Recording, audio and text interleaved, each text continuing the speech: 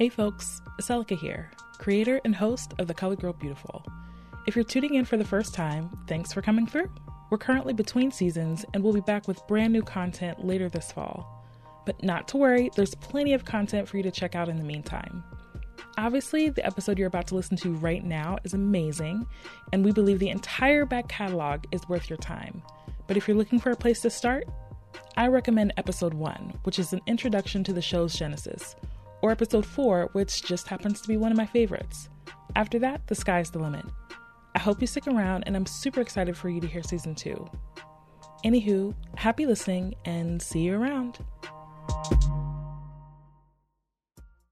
Hey everyone, Aselika here, host and creator of The Colored Girl Beautiful. My producer Nicole and I are so proud to have completed our first season of the show. It was a true labor of love, and it's still hard to believe that we actually did it. But we did, and we're celebrating by taking a break. We're going to take the next couple of months to rest and regroup and bring you another phenomenal season of stories about Black womanhood. But we didn't want to leave you with nothing to listen to in the meantime, so we went back through a bunch of our tape and picked out some stories and interviews that we really loved but just didn't make it into any of the episodes from season 1. And we decided to share them with you. We're calling them mini episodes, or minisodes, and they'll be between 10 and 15 minutes long. Each month, we'll pick a different topic and share stories related to that topic. You can still expect episodes bi-weekly. They'll just be a little shorter, and you'll hear from one woman about her experience with that topic in the context of Black womanhood. We'll pick back up with Letters to Azalea once the new season begins. This month's topic is history. Now, we are firm believers that Black history is 365 days a year, but sometimes we have to remind ourselves of where we come from, and it can be helpful to have a specific time to do exactly that. So in this episode, we're sharing an interview that we really loved, but didn't fit into any of the storylines we had mapped out for season 1. It's with Dr. Carsanya Wise Whitehead, who is an associate professor of communications and African American studies at Loyola University, Maryland.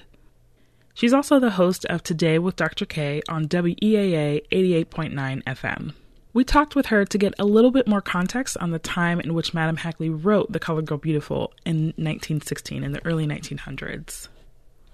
I know that growing up, I never learned anything about Black women in college in the early 1900s, or at least not with any specificity, so it was really interesting to hear Dr. Whitehead talk about this and give a little bit more insight into what these women would have been like. Okay, that's it for setup. Enjoy!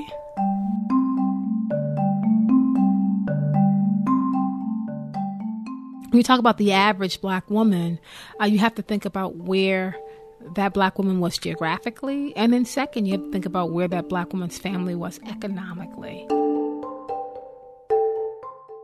The exchange rate to make the money to attend school, because it wasn't free, it was supported if you had a family where they had money, where they had goods and services, where they had what W.B. Du Bois called these grade 1 skills. That grade 1 skills is being able to make money from your own skill set. It's not about being employed. So what were you doing? Were you a seamstress? That was a grade 1 skill. Were you a teacher? I mean, that's a grade 2 skill. So I think when you look at where Black women were, both geographically and with their family ties and the communities that they were in, that shaped their opportunities, that shaped their access to education, that shaped their access to goods and services, that also shaped their access to what churches they were going to attend, what social functions they were invited to, and it shaped who they were going to marry and whether or not they were going to marry on the same economic level, or whether they're going to marry up, or whether they're going to marry down. If you're coming from the South, you're talking about the Tuskegee Normal School, so you have access to the land.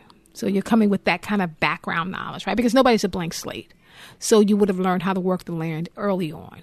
But if you ended up at Tuskegee Normal School, it's because education was prioritized in your home. We know that we were coming from a system in 1916 where education was not necessarily prioritized for girls. So for them to make that a priority where you can end up being able to listen to those type of speeches, that started early on in your household. that education was something to be valued, education was something that was pushed, education was something that was supported. I mean, you have to make the space available for the child to attend school, for you to support it, for the child to be able to do their homework. I mean, someone else is doing their chores, someone else is working the land. How are you making the sacrifices? And then where is that internal motivation to want to go to the next step? Like to be able to hear those type of speeches, to be able to be in those type of environments, to be able to, become club women, because you had, the big rise of club women at that time. It's because you were coming from a home or a community or a church that valued your education and valued your skills and your talent and poured into you. Now, pouring into you was not necessarily pouring money into you. Sometimes just pouring the opportunity to give you access into you. When you talk about club women, this actually comes out of the mid to late 1800s. So it was Black women who had a certain amount of education, a certain amount of economic means. Typically, they were mulatto women in places like Philadelphia, Massachusetts, in New York. And they would come together with the idea that because they have been given so much and because they have access to all these things, and it was their requirement, it was their duty to work on behalf of their community. So I think about the club women coming out of Philadelphia in the mid 1800s, 1850, 1855 into 1860, who were meeting, who were organizing, who were attending school, who were gathering money to pay into their community, who were setting up lectures. But when we look at Black women and the rise of clubs, these were social organizations. Black men had Black clubs as well, men clubs, but we talk about being club women, that you were actively involved in these social networks, but you also shared information, you raised money for your community, you met outside the school or the church, you supported one another. They would write letters to one another. They would have these albums, and the albums were very much like scrapbooks today.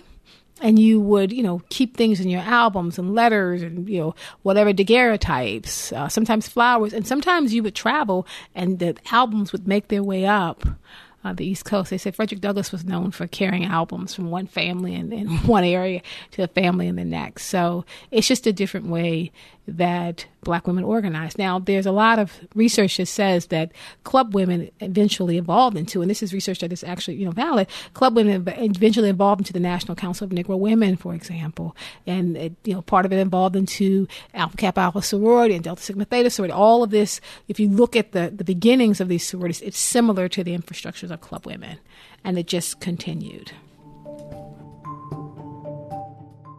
I do research on Emily Frances Davis, a Black woman who kept a diary from 1863 to 1865, and she was a club woman. And they would sell off their goods and services to raise money for the colored soldiers because they felt it was their, noblesse oblige. We have to give back because we have been given so much, right? Charlotte Fortin, the granddaughter of James Fortin, who was at that time one of the richest Black men, not just in Philadelphia, but in the country. And so she was involved as a club woman. Now, when you talk about being a race woman, like you're getting now into, W.B. Du Bois words around being a race man or a race woman, and that's someone who is committed to uplifting the Black community. It's a certain way in which you do research, you publish, you talk about, you support the work of the Black community and of Black people.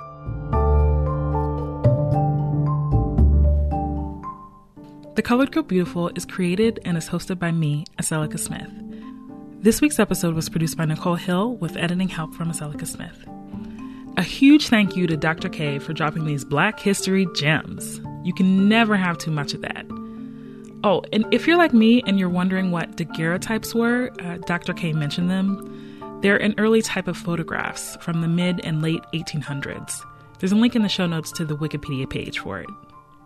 For everything you ever wanted to know about The Colored Girl Beautiful and the book that inspired it, you can visit coloredgirlbeautiful.com. It's never too late to sign up for our newsletter, follow us on social media, or purchase your very own Colored Girl Beautiful t-shirt. If you like what you hear, send this episode to a friend. And if you've got an extra couple of minutes, give the show a 5-star rating on Apple Podcasts or Podchaser. Links for both in the show notes. The Colored Girl Beautiful is produced with support from PRX and the Google Podcast Creators Program. Thanks so much for listening, and we'll see you in a couple weeks.